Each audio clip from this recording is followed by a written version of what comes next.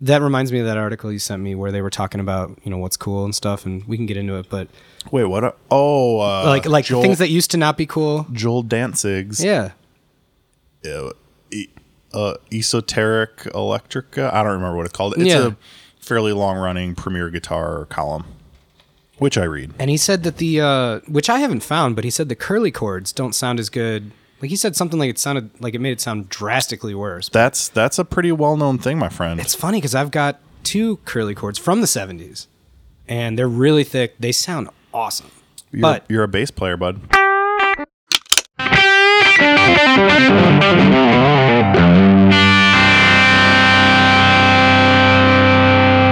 bass. Hear it on the top end. And I'm not running through anything. Oh, so it's the top end? It's so one of the well-known things was that Hendrix, when he would record, would play with a short straight cable directly into his Marshall. Which makes sense because the shortest path is what you want, right? Well, what happens, and then live, he would use a long curly cable, and you introduce extra capacitance when you use that long curly cable. And it, in effect, essentially makes your sound maybe a little more dull, a little less top end is how people tend to describe that. So let's just get into it. This is number 10.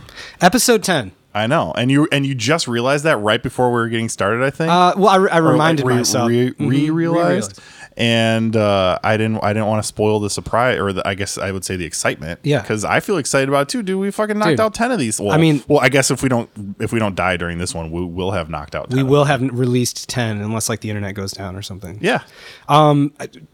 This is a huge milestone, man. I agree. I was gonna say we should throw in a party, but we kind of did just like grill out some dogs. And we grilled dogs, some beers right having now. A beer. This podcast is not sponsored by Miller High Life. High Life, the champagne of beers, and we know how I feel about bubbles. I know you love those champagnes. I liked your picture the other day too. That was I know, right? Yeah. I thought I looked good, and I have a fresh tan, so I was like, well, here's me in my new kitchen. I'm gonna post it on the internet, and I didn't want to feel too much vanity, so I didn't post it on my personal account. Yeah, I went with the Gear Hunks as kind of like a little hey, let's keep our fans engaged while also engaging my own ego. I'm going to filter my most vain pictures through the Gear Hunks page. So it looks like maybe you posted it, maybe I posted it, maybe our producer posted it. Who knows? I insist. And I feel like you kind of did that one of the pictures where you look all handsome playing guitar. Yeah, that was episode 2 artwork. That might have been 3. Or 3, whatever. Yeah, it was. Yeah, you're right. 2 was the P-Bass, I think. 3 was that one. Oh, right. Totally. Yeah, Mandy took that photo, and then I was like, she's like, you look really good in this picture. And I was like, yeah, it'll be the one. The cover for number 3. Yeah. And that's, I'm all about it. Thanks, man. We are Gear Hunks. I mean, we got to show ourselves once in a while. We've got to stick to our brand. Right. Dude, so I was in I guess not in honor of the 10 episode, but for the first time I decided to actually check out all of our analytics from the website, from the different podcast hosters and whatnot. And we've got a lot more engagement on the website than I thought we did. Really? And the interesting thing about the Squarespace analytics is it a lot, and I guess probably most digital analytics in general, but you can see really kind of granular detail about the visitors. So I can break out, how many people have come to the different pages, where they come from specifically, which is the interesting part. The location. We've got obviously the United States is the highest amount of people, the visitors that we've had come in by probably it's like 80% or 85%. But the number 2 country, I want you to guess the number 2 country where our listeners come from. It better be Sweden because I think we have at least one. Not even in the top 10. Wow. Number 2 is Japan. Really? At least over 10 unique visitors have come from Japan. How is that happening? Do you think it's like the hashtags and stuff that we use? I don't know how all this works. It could be, but I haven't checked the referral sources. I think some of it's coming from... No, I have, in fact, checked the referral sources. A lot of it comes from Facebook. Okay. Somehow, which I don't feel like we do all that much on Facebook. We kind of just mirror what we do on Instagram on Facebook. It's a couple likes, so I don't know. And by far, the most amount have been mobile. Oh, that's cool. On their phones. Yeah. So, that just kind of reaffirms everything we know about I remember when day and age. When I was working the day job and doing the podcast listening, a lot of the times I would do it on my phone. So use my phone, just kind of tuck it away and then just keep the headphone in, I would never in a million years would I have thought Japan. So shout out to our Japanese listeners. What's up? Konnichiwa. Konnichiwa, Japan. Super excited to visit someday. Maybe we can talk gear there. Me too. Love your Fenders. Love it. Love our Japanese listeners. Curious, obviously this is number 10. We've been doing this for a couple months now. Is there anything that you feel like hasn't worked on reflection, things that we've gone like that we've done, or is there anything you feel like we've actually like improved? And just time for a little bit of I know self judgment is not the easiest thing to do necessarily, and I'm just springing this on you, but I'm wondering if there's anything that you've kind of noticed is working really well or hasn't worked, or maybe we've gotten better at. I mean, I think we're just getting better over the overall back and forth. I think. I mean, I hope we have dedicated listeners that have done every episode, but yeah, I mean, it's basically one of those things where I think you just get better the more you do it. Obviously, as I literally just punch a microphone. Well, I think the first episode went really well. There it is, not a high life.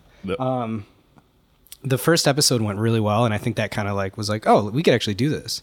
And yeah, even there were some nerves involved for sure. Nerves. So I was like, is this going to be stupid? Why are we even doing this? Yeah, and a little bit of like, I guess we talk over each other anyways sometimes, and like it doesn't seem too distracting. Mm-hmm. But yeah, I just want to keep moving in this direction, I think. So right on. Yeah. Is there anything? What do you think?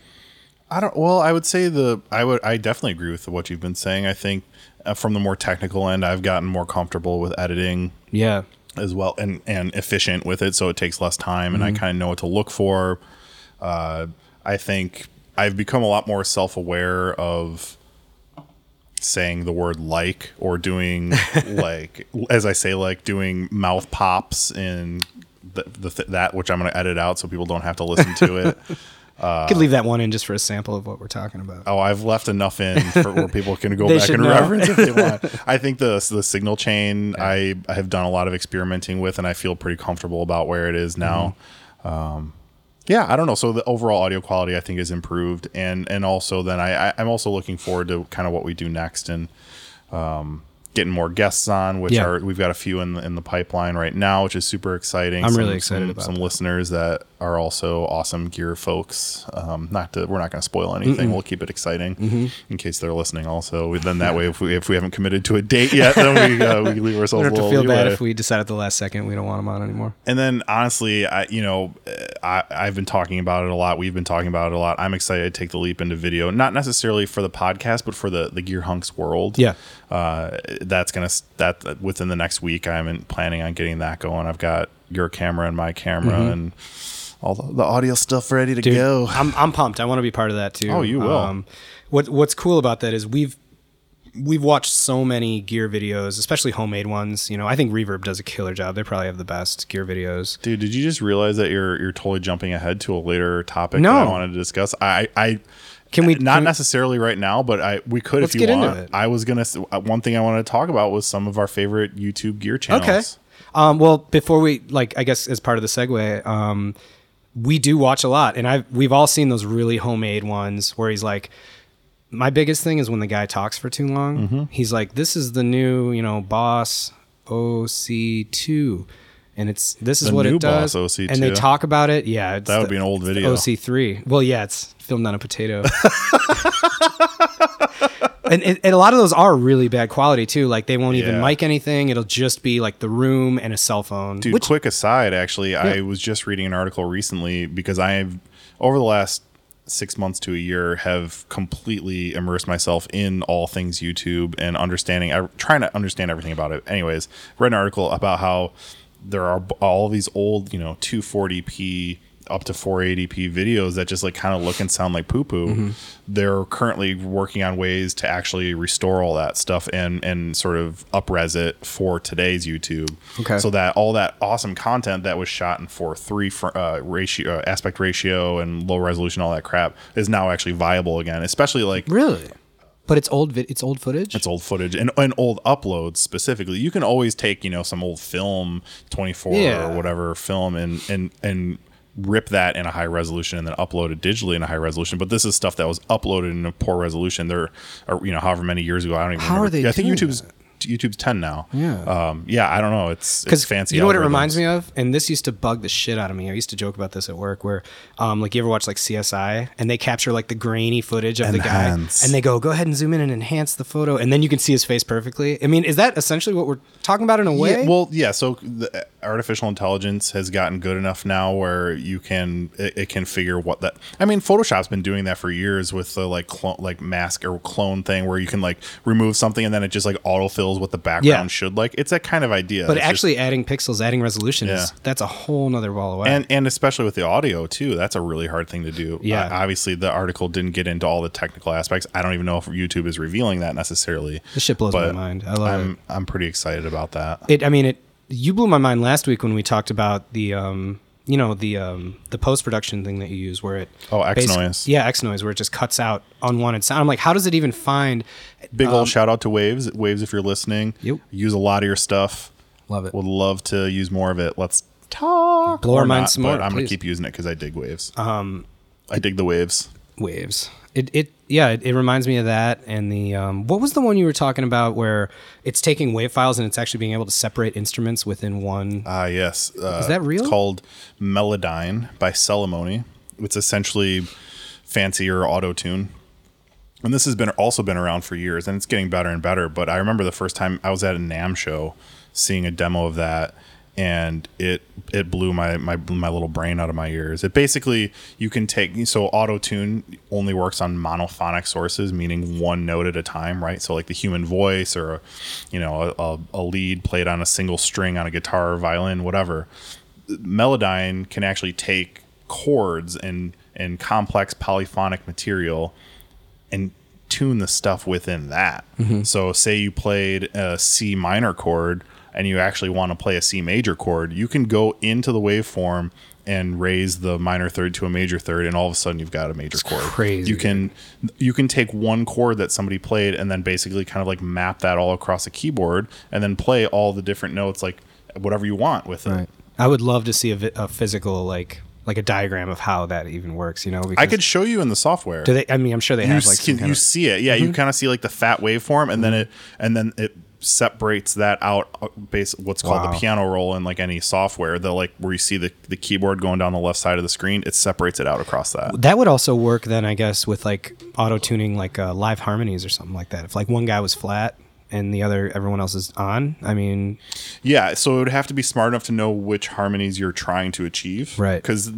So that works based on chords because it knows all the different notes. Well, in my experience with Melodyne, I've just seen it used manually. So you can go in there, the notes were, whatever the chords were played, you can then go in post and change it. Mm-hmm. There are, of course, then ways, and that's how those like vocal harmony pedals made by, Digitech and whatever, that's how those work. You essentially tell it, okay, or any harmonizer, you say, I'm going to be playing in whatever, C major. Right. And then it knows, okay, these are the only 7 notes that you can use, and we'll go to the closest one, and then there will often be sort of like correction amount. So it can either be hard correction, 100%, meaning like you won't hear any of your original note if it's off. It's only going to lock in, which is a little weird when it comes to things like vibrato, right? Because you kind of want that waver. That's that T-Pain effect, kind of, right? That's a T-Pain effect, nice. And then you can adjust the correction amount and then also the speed at which it corrects. So and you said you just max that out, right? And that's T-Pain. Yeah, right. That's that sound, and then you kind of use it a little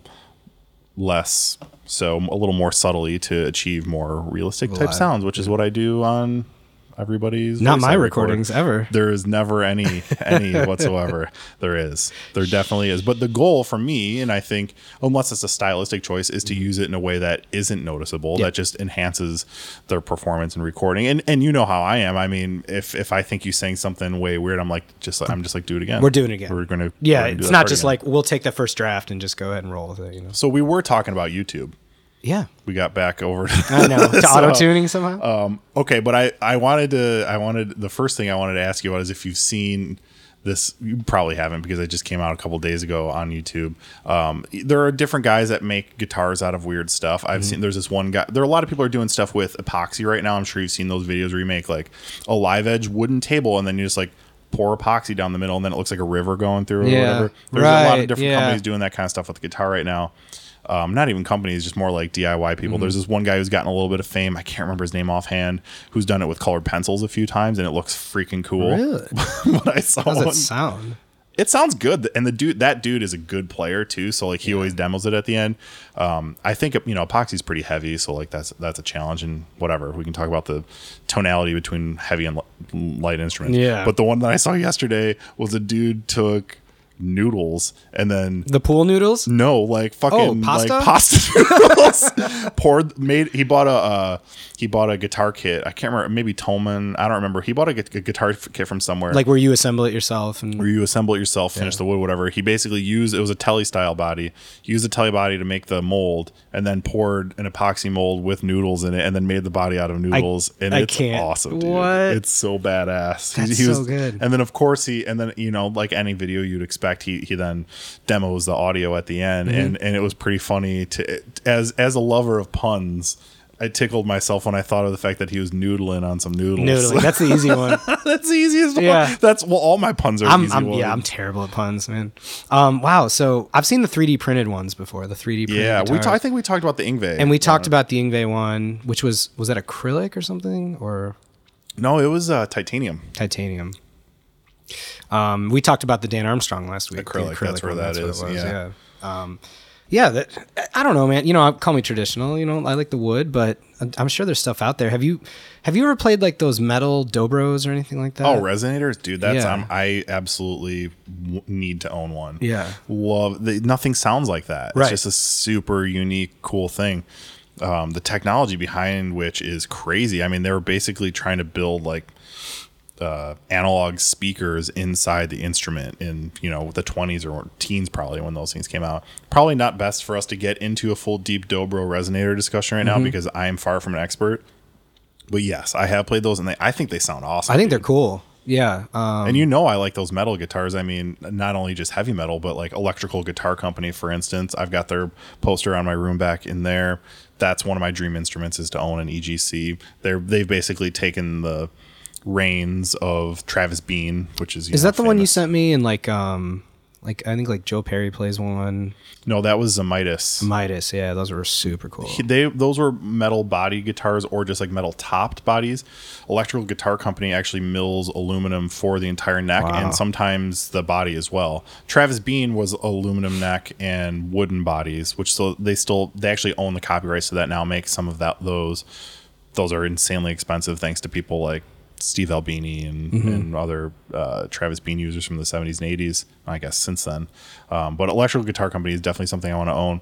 They're supposed to be very stable, and tonality is very similar to wood. However, the one thing I've heard about them is that when it comes to like traveling, taking them on the road, they're not susceptible to change with the weather, but they will hold the temperature. So like if they're in a truck and they get super cold, they're just going to be super cold. It's going to be like playing a black ice. Or in the heat, like if they're in like direct sun, it's going to be like playing hot. The nice thing about aluminum is that it's not the best conductor of the metal. So, like that's why you could for sure burn yourself on it if you're playing one of those, it's gonna festivals and it's out there in the sun. Dude, totally. Oh my God. But I mean, you think about it, like you can put aluminum, like you can cook something aluminum in the oven and you can touch that aluminum with your hand still. Yeah. Like it doesn't get quite hot enough. But anyways, that's just sort of one of the minor complaints. Maybe a cast iron guitar. That would be real light. Hey, heavy as tone, right? People complain about Les Pauls. I think cast iron Les Paul would be a little bit of I played a graphite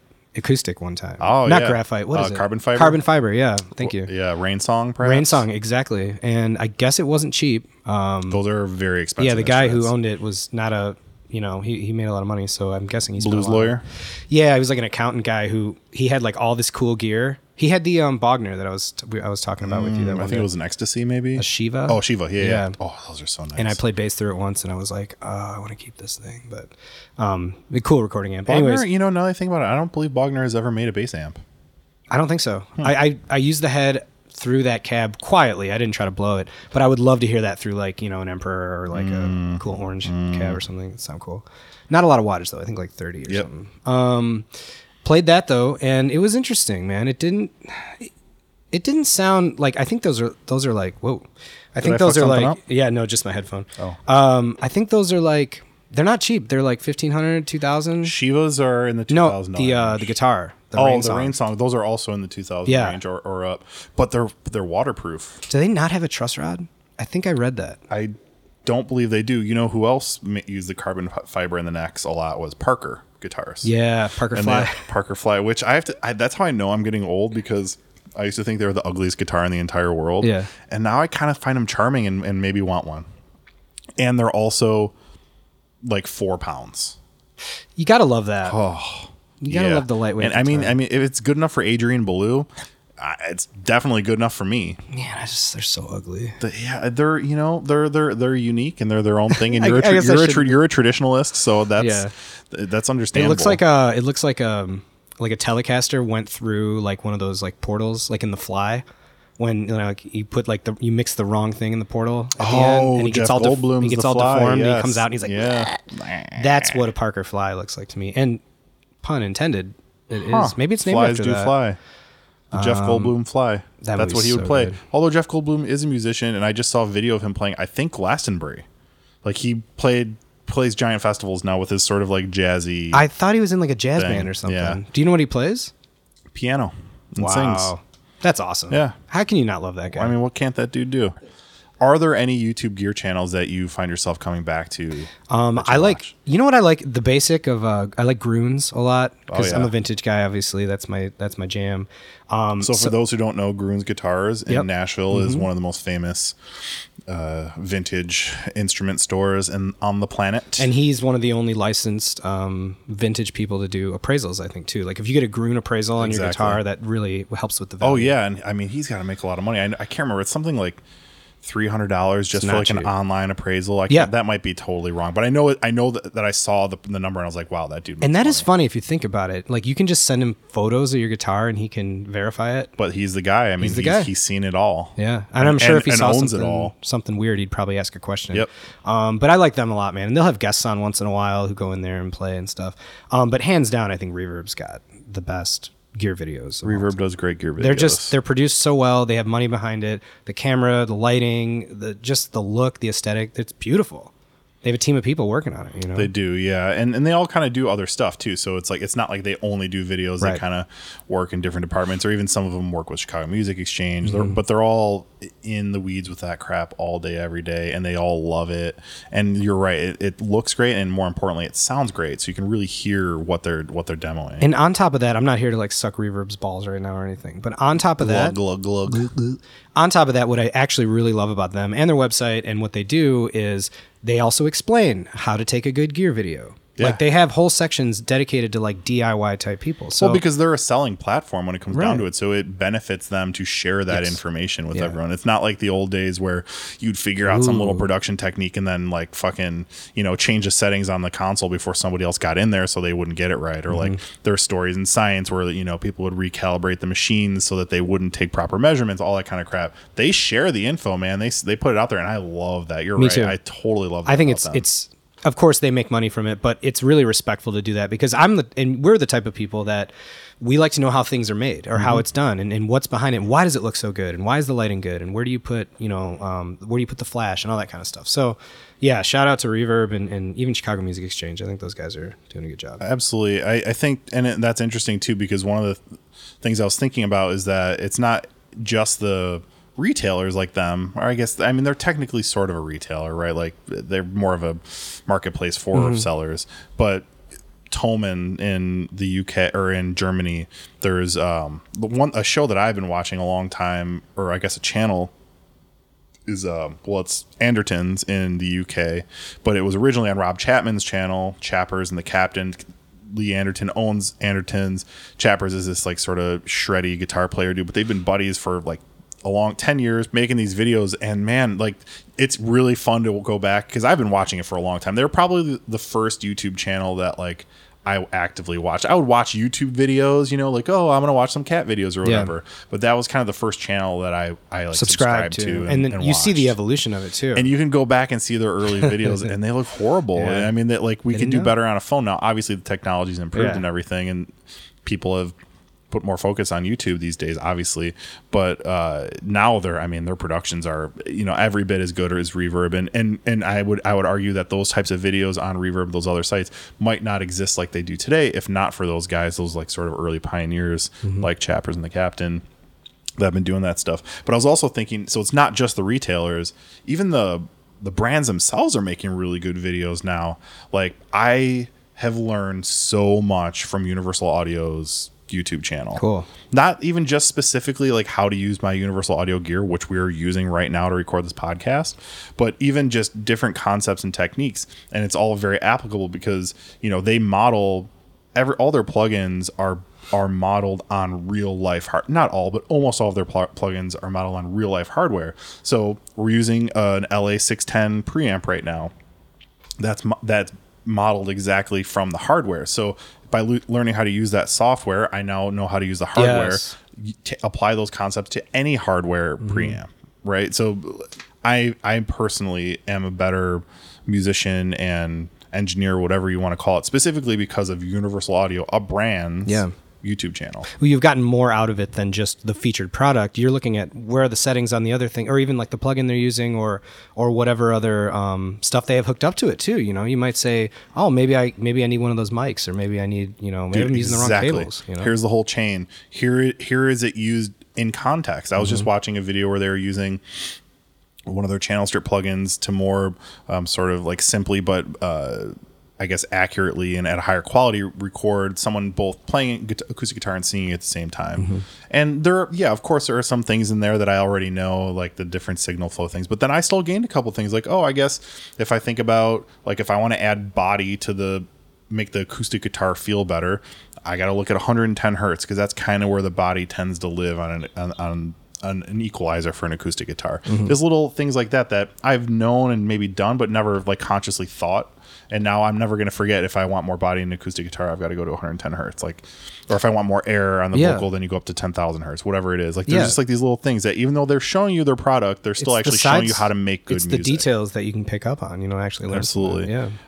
Another one that actually I think does amazing work is Ableton, where because their software, and obviously we're talking about things that I use, and so I watched those videos. But again, it's more, I do learn very interesting, minute things about the software that I might not have picked up on my own, even though I've been using it forever. It's also the greater concept of then applying that musically. And okay, so here's how you set up the side chain with this one particular compressor, but then here it is in context, and then maybe this is how you want to duck some of the kick out, so then when you're putting your bass in there, there's room for it. So here's how to do it in our software, but then here's also why that's kind of important, and then used in a real world context, which you then can apply on your own stuff. Boom. Couple other ones quickly, because I know we've been talking about YouTube for a long time. I think That Pedal Show does amazing work, specifically for us guitar nerds and pedal nerds. They don't just talk about pedals, despite the name. They do talk about pedals a lot, but it's kind of like us. We're gear hunks. But are they like a podcast? They do have a podcast. They're more of a YouTube channel, but they also do. I think I've actually never listened to their podcast, but it's like gear review on their YouTube. It's all channel. Gear stuff, but it's more. It's not. It's actually not gear review. Okay, it is instructional. So it'll be like. I don't even know a good example. Here's here's how to use a compressor pedal, and then we'll do like an hour where they use all the different compressor pedals and get it all in depth. But it's not like they're never like, here's the new Boss thing. And so it's almost like a shootout channel. Yeah, and they do like pick and mix where they just kind of put a bunch of pedals together and play through them. Cool. Different amps, guitars. They have very famous guitarists and builders and such come on, and there's always an interesting learning aspect because it's two guys. And the one guy used to be the editor of Guitarist magazine. Great. They're both great players, but he's much more kind of a Luddite in that he doesn't know the technical aspect of how all the things work all the time. And then the other guy owns Gig Rig, which is mostly known for their Gig Rig switcher. It's basically like that Boss switcher that I have, but way fancier and more in depth and everything like that. So he knows all of the ins and outs of all the technical stuff. And then when they kind of meet in the middle, kind of like us, then you get some really interesting topics, and you also get a wide array of information that is digestible for all users. Yeah, that's important. And they're both great players. They spend a lot of time on getting the sound right, so it sounds really good. And then I've learned about a ton of different pieces of gear, particularly pedals, just from that show. Oh, cool. Last one I want to mention, Rick Beato's channel. Okay. Have you watched any of his stuff? No, I haven't heard of him. He's a pretty well-known producer type dude. Started off as a guitar player, but have you ever seen that video where it's like a dude, he's kind of got like white hair sitting at a piano, and then he'll play these like really dense chords, and then the little kid's sitting there, and then he has to tell it, like he names like, oh, that's a D flat diminished 7 with an added 9 or whatever. That's his son. So like, he's like taught his son all that kind of just crap. by ear. just by ear. Wow. Yeah, but he's also a super theory guy. Yeah. But he's taught his son like to be able to identify that kind of stuff. He can do it himself, whatever. But he's got this really cool series. I like all of his stuff, but he's got this really cool series. I think they just released their 70th episode of it. It's called What Makes This Song Great. And because he's a producer, he sits there with multi-tracks of like Van Halen songs or Black Sabbath, or I mean, you name it, he's done probably something from them. Zeppelin, everybody. I don't think he can do the Beatles because of copyright stuff. Like, you can't even say the Beatles, but I'm not joking. They will take it down or demonetize. Right. But he goes through the multi-tracks. So they're like, oh, here's the bass part. And then here's why the bass part works in this way. And like, here's why this part's cool. Here's, I remember the At the Drive-In one I was watching and like listening to the multi-tracks in isolation. Wow. That song, they were doing One Armed Scissor. Yeah. That song is so out of tune. It's crazy. You I told think me we that might have once. talked about this. Well, not on the podcast. Not on the podcast. Super out of tune. Right. But it's like that turns out to be what makes it cool, because when it comes together in this looseness and everything kind of rubbing on each other, almost like that, you can argue maybe that little out of tune nature adds to the tension which the song needs artistically. Which it has, yeah. Does he talk about the recording process, or is it more just like splitting up the ISO Absolutely. tracks? So I've learned, for instance, from him, he also does a series where he talks about kind of like different mixing techniques from different producers. So Andy Wallace always used this one preset on this one. It's the Yamaha SPX92, and there was always this one preset. And he did like, I couldn't even begin to start naming it. Pretty much like every big rock song in the 90s and 2000s, this dude kind of produced it or mixed it. And then when you hear it, there's this one preset that he uses on every single bass for every one of those recordings. Then you hear it and it's like, oh my God, that is the sound of those 2 decades of bass right there. So I now know about that preset and like have been looking for that rack unit, to be honest with you. So yeah, he does talk about the recording chain, talks about the process, the studio, the whole thing. It's cool. Super informative, really digestible. So it's either as like accessible as here's what makes this song cool, and then now I get to hear Freddie Mercury's isolated vocals, or like here's some super intense theory stuff that you want to learn. Right. I love the idea of trying to get some of the same gear that like from your favorite engineers or producers, and you kind of replicate that at home. I think there's something fun about that.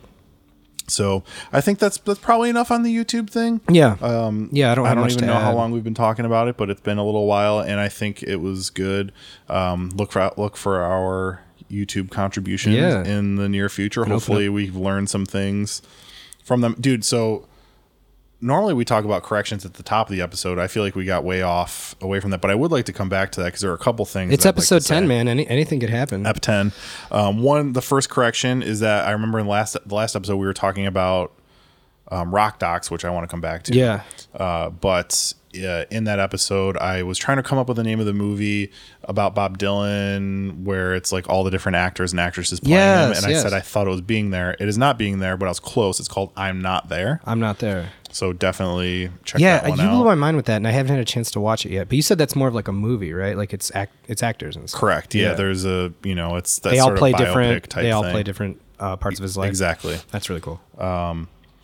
This isn't so much as of a correction as just a follow up on something we talked about previously. And I sent you the article. It was about Captain Kirk, the dude from The Roots. Mm-hmm.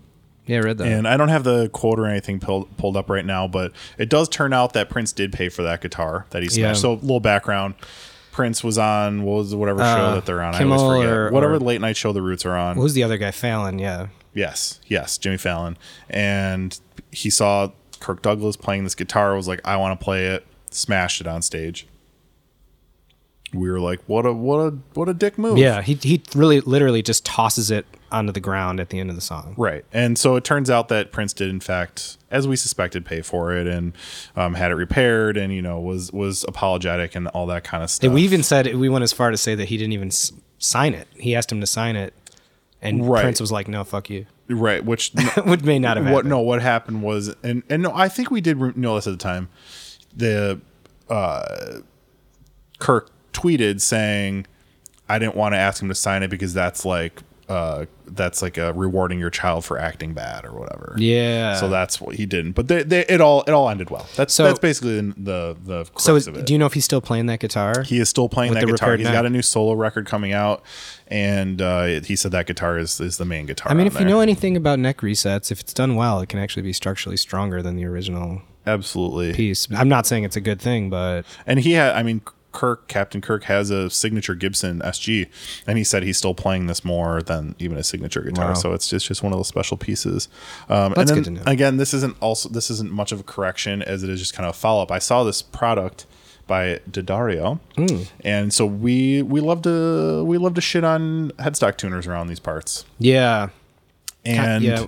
they've got one that I saw that I think might be a little bit better. Really? It's called, I've got the name here. I believe it's called the NS Micro Tuner. Mm-hmm. And so it isn't actually a clip. I should have done more research, but in the spirit of this podcast, we don't really do we that just much. make shit up. It kind of, it somehow adheres to the back of the headstock without clipping or being visible to anyone but you while you're playing it. So you can still have so the you can contact see it. tuner. You can see it from the back of the headstock. It's but not glue or anything. It's not right? glue or anything. I can't remember. I don't Maybe know. it fits into the tuner. Could be a somehow. magnet somehow. I don't know exactly the Right. whole thing, but it seemed like You can't see it. potentially you can't see it, and it seemed like a potentially solid middle ground between having to clip a stupid ugly thing on the top of your guitar and a then pedal. while still wanting to have something that you can see up there Yeah. in tune and not worry about extra cable for a pedal. Or Well, and I think the big issue we had with those, not only are they really ugly, like snark tuners, you do have issues with audio when you're trying to tune. If you're in a right. if you're playing Absolutely. live, I mean, that was the issue I had. I thought I was good to go. Like, I don't need a pedal for this gig. And then I, sure enough, had to tune like, mid set, and I could not get it in tune. And Yes, it was sir. because there was too much noise in the bar, so. too much conflicting noise. Wouldn't and yeah, recommend. that wouldn't solve that. But That's still an a inherent lot better issue. looking. I mean, Well, and if you're just like playing an acoustic guitar, for Yeah, instance, and yeah. it's like you're just like playing on your porch or something, Yeah. then at least you don't have a stupid ugly. that's the thing, because I going don't on. even leave those. Like, I leave my guitars out at home. I don't leave the clips on. I put it in a drawer. Or something. I don't. I also am worried about them leaving a mark. Yep. And I mean, I will put it on like a crappy old guitar. I don't give a shit. Right. But like anything that I play or want to maintain the value, I absolutely would never. Or like how people will clip the capo on top. That's almost as bad. I mean, at least the capo is functional. You kind I of hate how use that looks. But I hate how it looks. Yeah. Just And put it in but your I'm pocket. also worried about leaving that indentation or mark in the finish of my guitar. Yeah, especially at capo. Those they clamp down really hard. We talked about I'm Not There. Yeah. Let's head over to Dave's Music Docs. Dave's music docs for the week. And what did you watch? I watched some good ones this week. What did I see? I watched a band called Death. Yes. This one's interesting. It's a beautiful documentary as far as like the story goes. Give us a quick I'm not rundown. going to do a bunch of I'm not going to do a bunch of spoilers or anything, but basically there was a band called Death who was 3 African American gentlemen from Detroit, I believe. Yep. And they were brothers, and they formed a band, and the bass player sang, the drummer drummed, and the guitar player played guitar. And the guitar player wrote all the songs. I know, right? Just to clarify that. Well, whenever the bass player sings, it's always like a little bit of like a it's like because that's why unless it's Rush. I was asking you when you saw Right. him live. I was like, oh. So, anyways, long story short, the guitar player who did write all the songs, his name was David. He ended up passing away from lung cancer. I want to say in like the late '90s, early 2000s. And then they didn't play music, any of the 2 other brothers, or even really hang out as that band anymore. They were like, the band's done, David's gone, we're not doing this. I want to say around 2008, something like that, it got out on a blog that this band existed. They only ever released 2 songs. They released a 7-inch, the A and the B side, and there were 2 songs, and this music blog, this record blog, like went nuts for it. And I think they sold, like, somebody found one of the 45s, and I think they sold it for like $700 or $800. That's not surprising to me. Yeah, and and this one collector got a hold of it who was friends with these guys who have a, what do you call it, like where they make records, like a record Pressing plant. Thank you, and a record label and all that. And what they ended up doing was they got in contact with the 2 other brothers, and they go, do you guys have more of these songs? People are going ape shit. We want to release it, but we don't want to do a 45. We actually want to see if you have more songs. We'll do an EP or whatever you got. And they ended up releasing, they had like 8 songs, I think, 7 or 8 songs. Yeah. So they end up releasing that. It goes nuts. Everybody, and then what essentially want them to come play again. So Yeah. the other half of the doc, without spoiling it, is they do find another guitar player and they end up, they're touring. So if you were to look them up now, I think they still play. And that's how we both saw them. They do still play. Yeah. You saw them, a couple years ago? It was probably, I would guess, 2012, Yeah. There's 2013 maybe. There's footage of them on the dock playing. It was at the Empty Bottle. Right. No, this was after that. This was Westfest. Yeah. Yep. Right after I saw the doc, I saw they were playing there, which I didn't actually get a chance to make it out to. But great doc. The story's beautiful because it's really neat when they talk about how they hadn't played since 1978 together, right? Well, and that's truly the interesting thing is that these were 3 black dudes in Detroit, and they may have invented punk music. Like they were kind of doing that sort of early punk gritty guitar. It was influenced by like the same stuff that influenced, say, the MC5 and the Stooges and that sort of stuff. But they're black guys. They were black dudes, and they sounded like what punk was credited as sounding like with like Sex Pistols and Clash and sorts. They were kind of doing that before a lot of those dudes. Apparently they refer to them as proto-punk. I'm not like proto-punk, yeah, sure. so it's a little more vocally. It's got some nice melodies and Yeah. everything like that. It's not like da da da da da da da, but it's very it's moving in that direction for sure. Oh, they could play with all those bands, Bad Brains and that type of stuff, but it's basically like you've got these guys, then they tried to be a funk band for a while because they were like, this isn't going to work. So I highly recommend A Band Called Death is the name of the documentary. Go watch it. Yeah, I agree. check it out. I doubly support that. Another thing that I want to add to this segment, I'm going to call it the Riff Library because I read a lot of music books. Great. So might as well get that in there.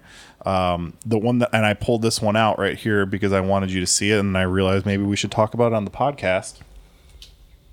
This is a hardbound book called All Known Metal Bands. It's beautifully designed too, by the way. The scroll work and the gold inlay and the blue, and the book of course is black. Now, as you might have guessed, this book is literally a collection of all known metal bands. So every metal band that had existed up until the point this was published maybe 5 years ago is in this book, and it is just a list of all of their names in black. The pages are black on black. You can't see this, but the pages are black and the print is black. So here, give it a little look see. Because I didn't open it earlier. The interesting thing is, so take a band. I don't even know what. Say Plaguebringer.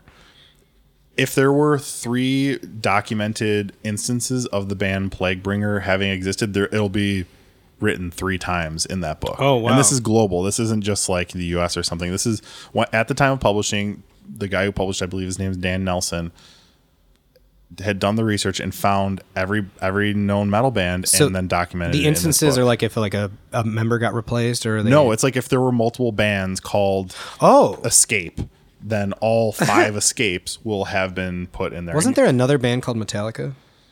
I might have just made that up. I don't believe so, but on the interesting fact about Metallica's name is that on their first published recording, which was on a compilation called Metal Massacre for Metal Blade Records, Metallica was misspelled.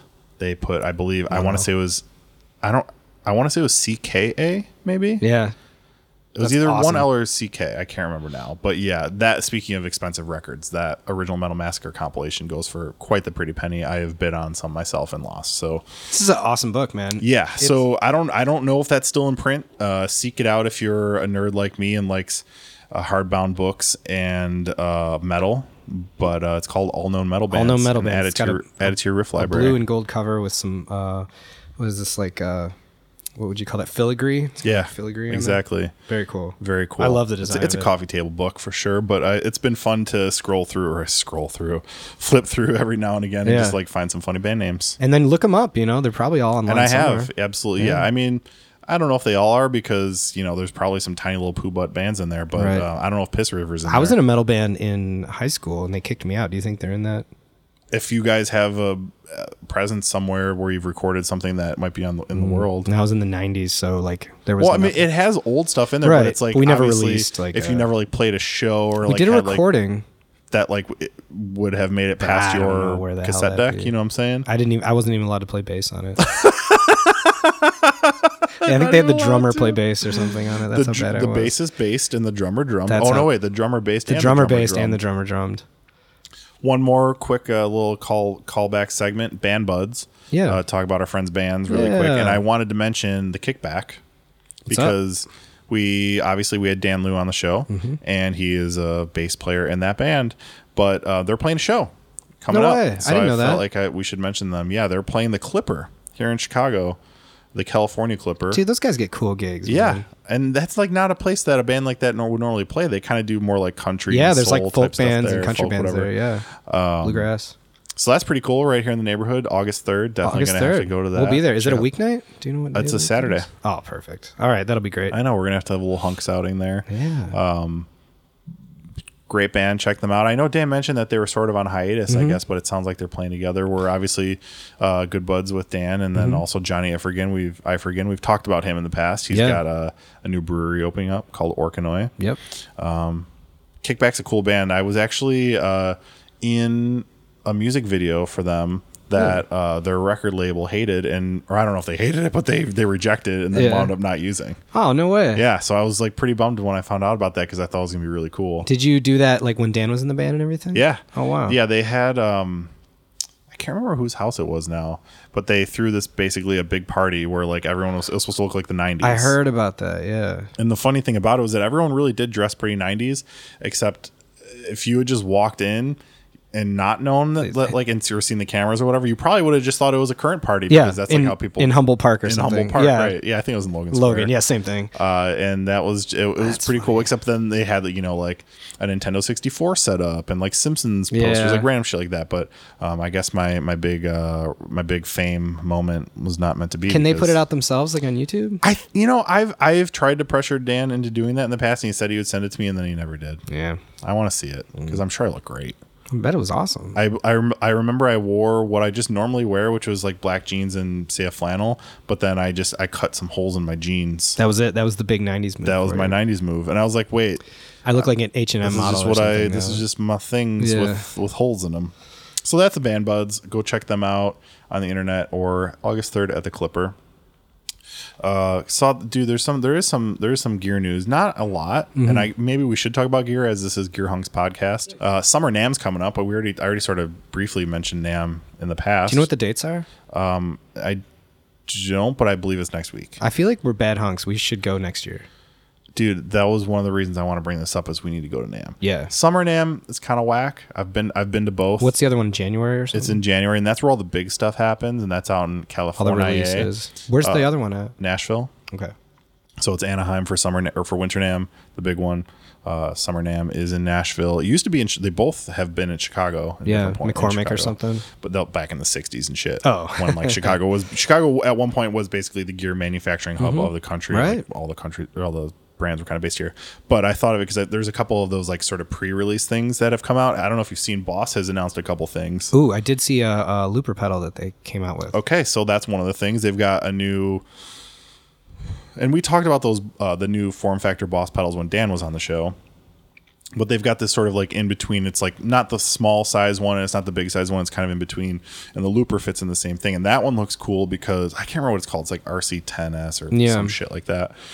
But it's song based. So my big problem with a lot of loopers is like, oh, I can just like sort of keep building, but like as long as I only want that one loop playing through the whole song. This is more designed so that you can like set up a couple loops and then like jump to the next part. So then you can like maybe set up a verse and a chorus and you could go have back an and forth. A-B. And which of course that is not like a brand new idea to looping in any way, but Boss makes really solid. I'm sure they stuff made like it that. pretty easy. And they streamline it and tend to make really high quality, affordable stuff. Right.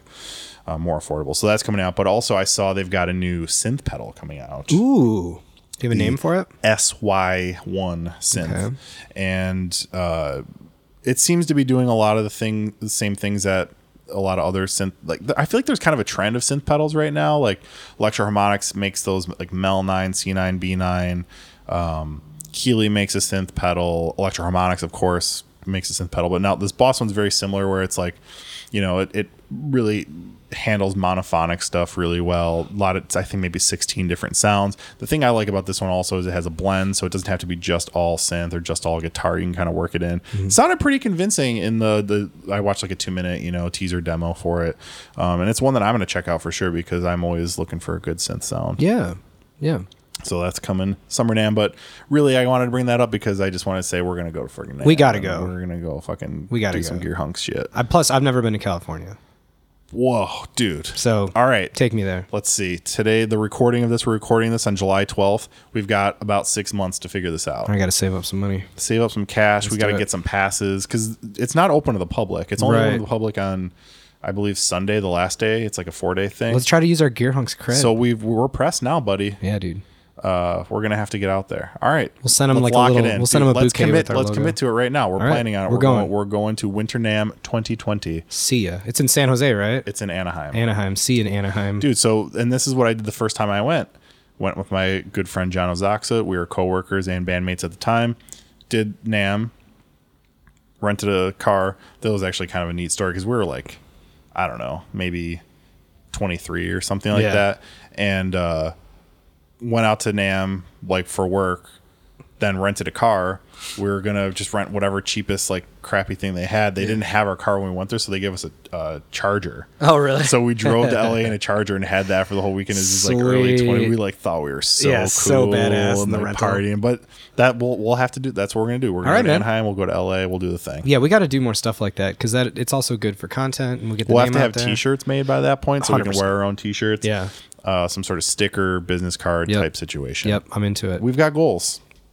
Summer NAMM, now Winter NAMM. I also saw there's a new signature Rickenbacker. What? It's a 4003.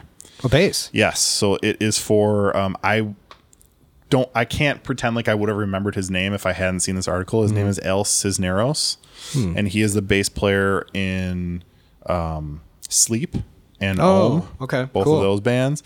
And it's basically kind of like, it looks like a 4003, but then his name's El Cisneros. The 4003 AC is the model. Oh. And it kind of has like sort of like weed green inlays and stuff like that. I was gonna say, what makes it different? Dude, I should have sent it to you. I wish you would have seen this beforehand. Do you have a link right there? I do, but you know, we're not going to do that shit, dude.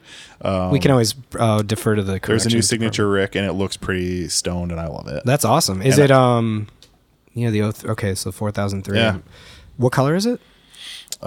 Dude, I'm just telling you, we're not going to do this thing where we bring stuff up. Don't pull it up. No, I'm just asking if you remember. I know that green was. I want to say it was Maple Glow. Yeah. With like green inlays. That's kind of cool. There are some weird things about it, but mostly I just want to bring it up because I think Sleep is awesome. And I love Matt Pike and High on Fire and all that stuff. And now there's a signature 4003 for you to check out. They're like a doom band or something, right?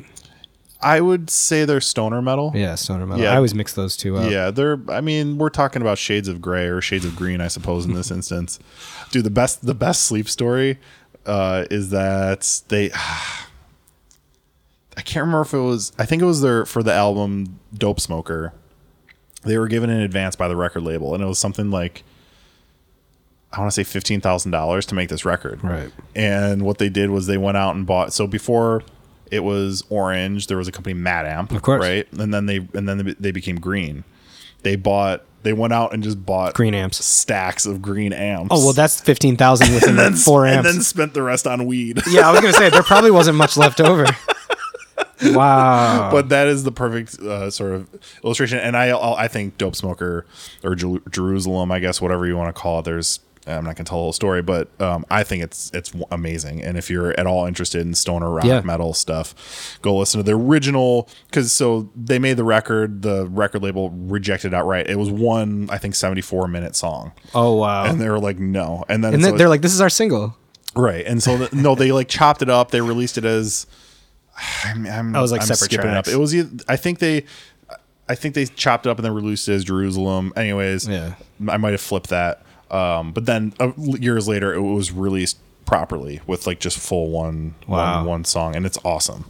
I got to listen to that. You know, I've never gotten into the stoner metal or the doom rock or anything, but I have to say, those guys have the coolest gear of pretty much any group of musicians in the world. Because they play it so loud. They all use like super high wattage tube amps, old Orange, old Meta amp. I mean, that's just Sun, Emperor cabs. Varellin. Oh, Emperor was huge in that world for sure. I'm a big fan. I want to be like, I've heard some of it, obviously. Yeah. I haven't like ever sat down and listened to records, but I want to be like the guy who has all that gear, but I don't really dig that music. Listen to Dope Smoker. Cool, I will. I've heard of that before, actually. So you are a dope smoker. Yeah. And then just one last piece of news. I noticed, and I thought this is a freaking awesome idea. I'm a big Stu Mac fan. For those that don't know, Stuart McDonald is probably the most respected or most used name in like guitar luthiery, repair, instrument repair, that sort of stuff. Great catalogs. Great catalogs are kind of like the, whatever, Hammacher Schlemmer or something like wish list type thing for us like nerds that like to build things and fix things. They just came out with, and they also make great videos, I have to say. Dan Earlywine, the main dude there, is like my Jesus. But they just released, they're called StewMac upgrade kits. And there are 2 of them, and they're basically kits specifically designed for your Squier Strat. Okay. So you buy, there's 2 different ones, and it's like, here are the things that if you buy like the cheapest shitty Squier Strat, $80 Affinity or something like that. exactly.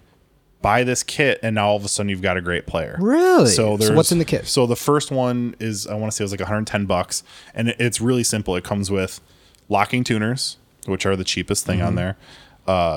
Not the whole bridge, but the bridge saddles. Just the saddles. Like because I guess you don't really need to saddles. replace the actual plate itself. And then string trees. Okay. So all of a sudden you've got a much better sounding and, more importantly, tunable. Does it come with like a new nut or anything like that? No. So this one's just, it's just this is like a $110. package, like package 1. Right. And then there's 2, which is that plus 3 Golden Age single coil pickups. Yeah, I was gonna say they gotta have a pickup and package. the electronics. So like pots, jacks, capacitor, wires. Nice. And that one's maybe like $300, which that actually, I was like, that felt a bit expensive to me. Yeah, it's tricky like with the pickups and stuff. But again, if you're a beginner, that's a great idea, because like I know, okay, well with a Strat I need 250K pots, I need this kind of capacitor, whatever. Nobody knows what a picofarad is when you're buying a Squier. So like it's like, oh, I've got this guitar that I like. I can spend $100 to make it play better, or I can spend $300 to make it sound and play better. Well, yeah, and like if you've had it for a couple of years already, what's the $100 that you spent on it, or that your parents bought it for you a couple of years ago?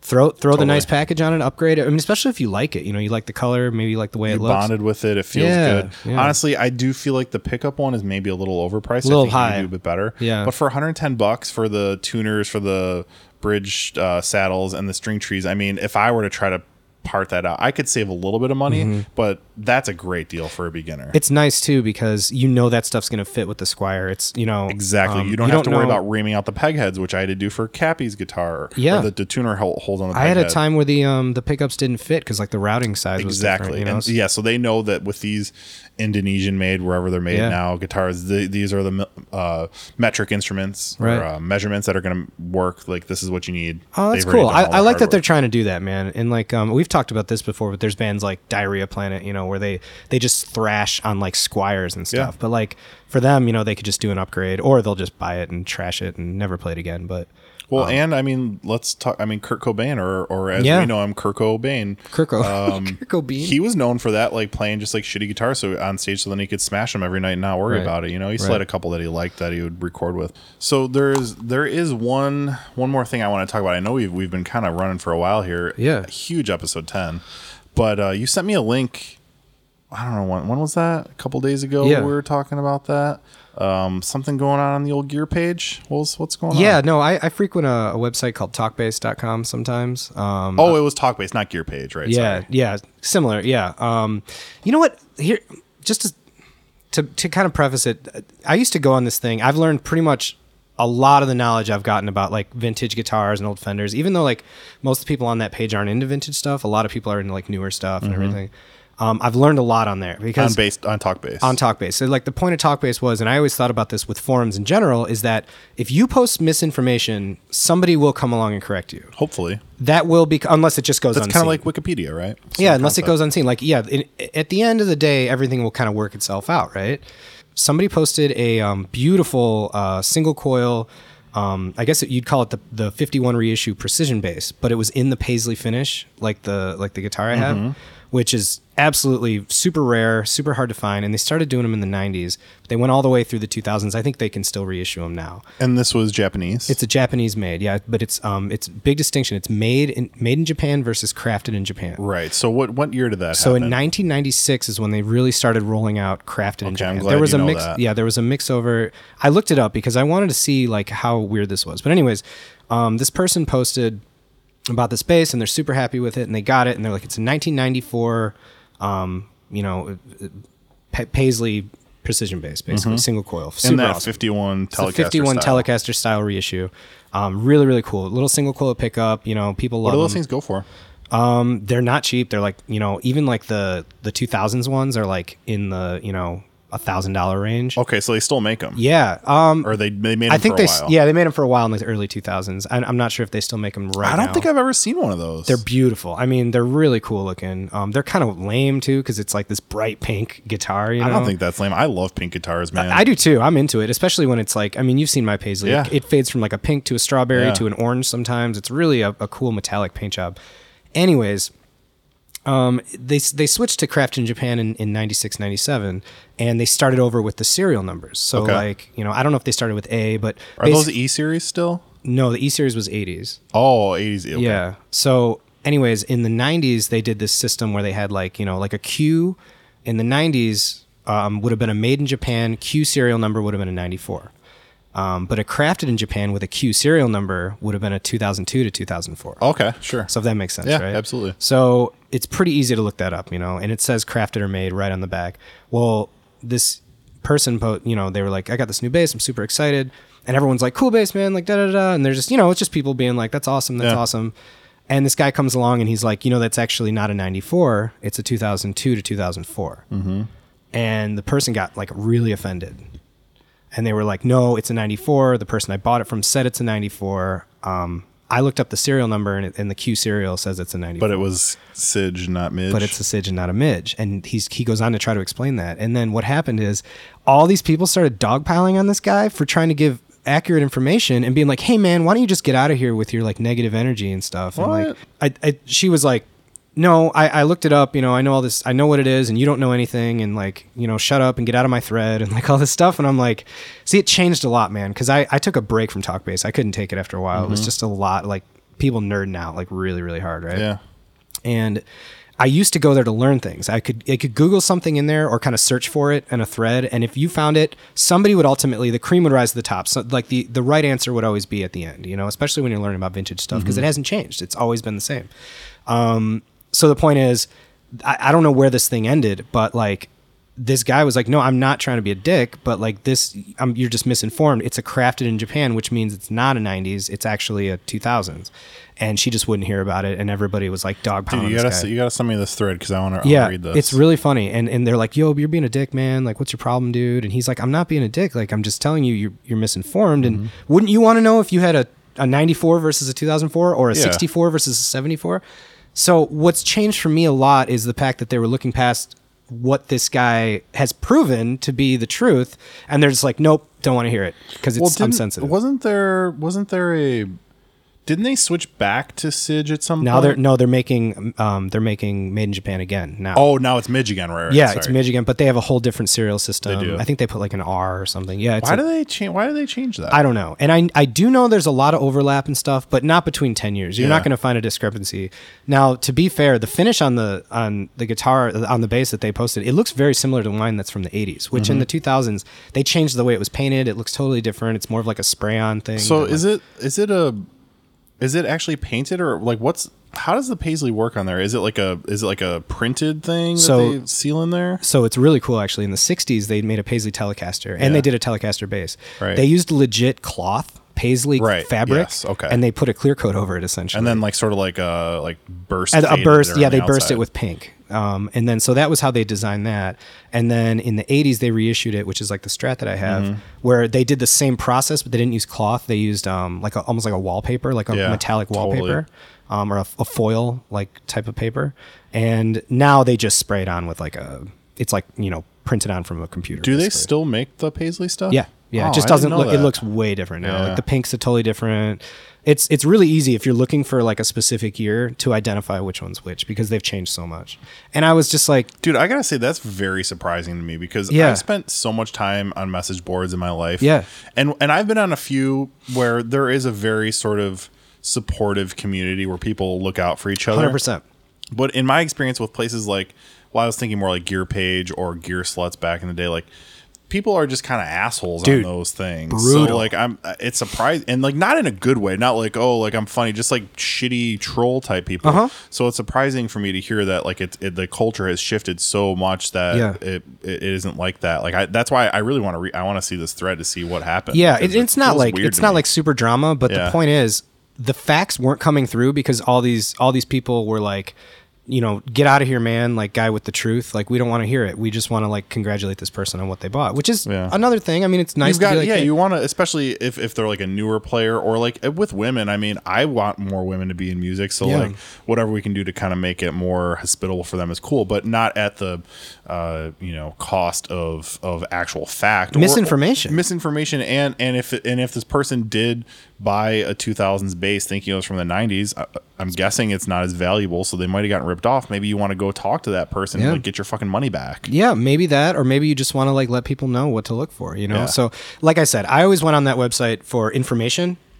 And it's not really that anymore. And I got to be honest, man, I would probably get a little defensive too if like, you know, I found out something wasn't what I thought it was. Fuck yeah, dude. Especially if you paid a pretty penny or you're to you that okay, so like that bass maybe say it was $1,000 to that person could have felt like $10,000 Yeah. based on It might have how much been- they might have experience or saved money for or gear 6 they months have. for that. Exactly. Yeah, you so never know. I agree, man. I think that's a good distinction to make. But it's a is that tough maybe- one. And I think the big, but ultimately you should want to know, I think. well, you should want to know. And the big takeaway is if you ever decide to resell it, you have to know what you're selling it for. Cause then you'll just look bad if they go, well, that's not a 94, that's a 2002. yeah, Like, not even look bad. You'll look like look like you're trying to fraud. scam somebody. Yeah. Yeah. So, you know, pass on good information. I hope the forum world comes back around a little bit because we need those assholes. We need people who are going to correct people if they're wrong. I think that's important, you know? Yeah, for sure. I mean, you don't necessarily have to be an asshole No. about the way you do it, but Right. because that, and then if you are, it's going to be a lot harder to get someone to actually listen to you, probably a lot of times too. But Yeah. also, yeah, I mean, if you've got the real information, find a way to get that out there so that it can get out to the world and to the people that need it. Yeah, man, that's my piece. That's your piece. Well, speaking of peace, I think it's time for us to say peace. All right. Well, episode 10, man. 10. Good deal. Double digits. See you guys. Peace.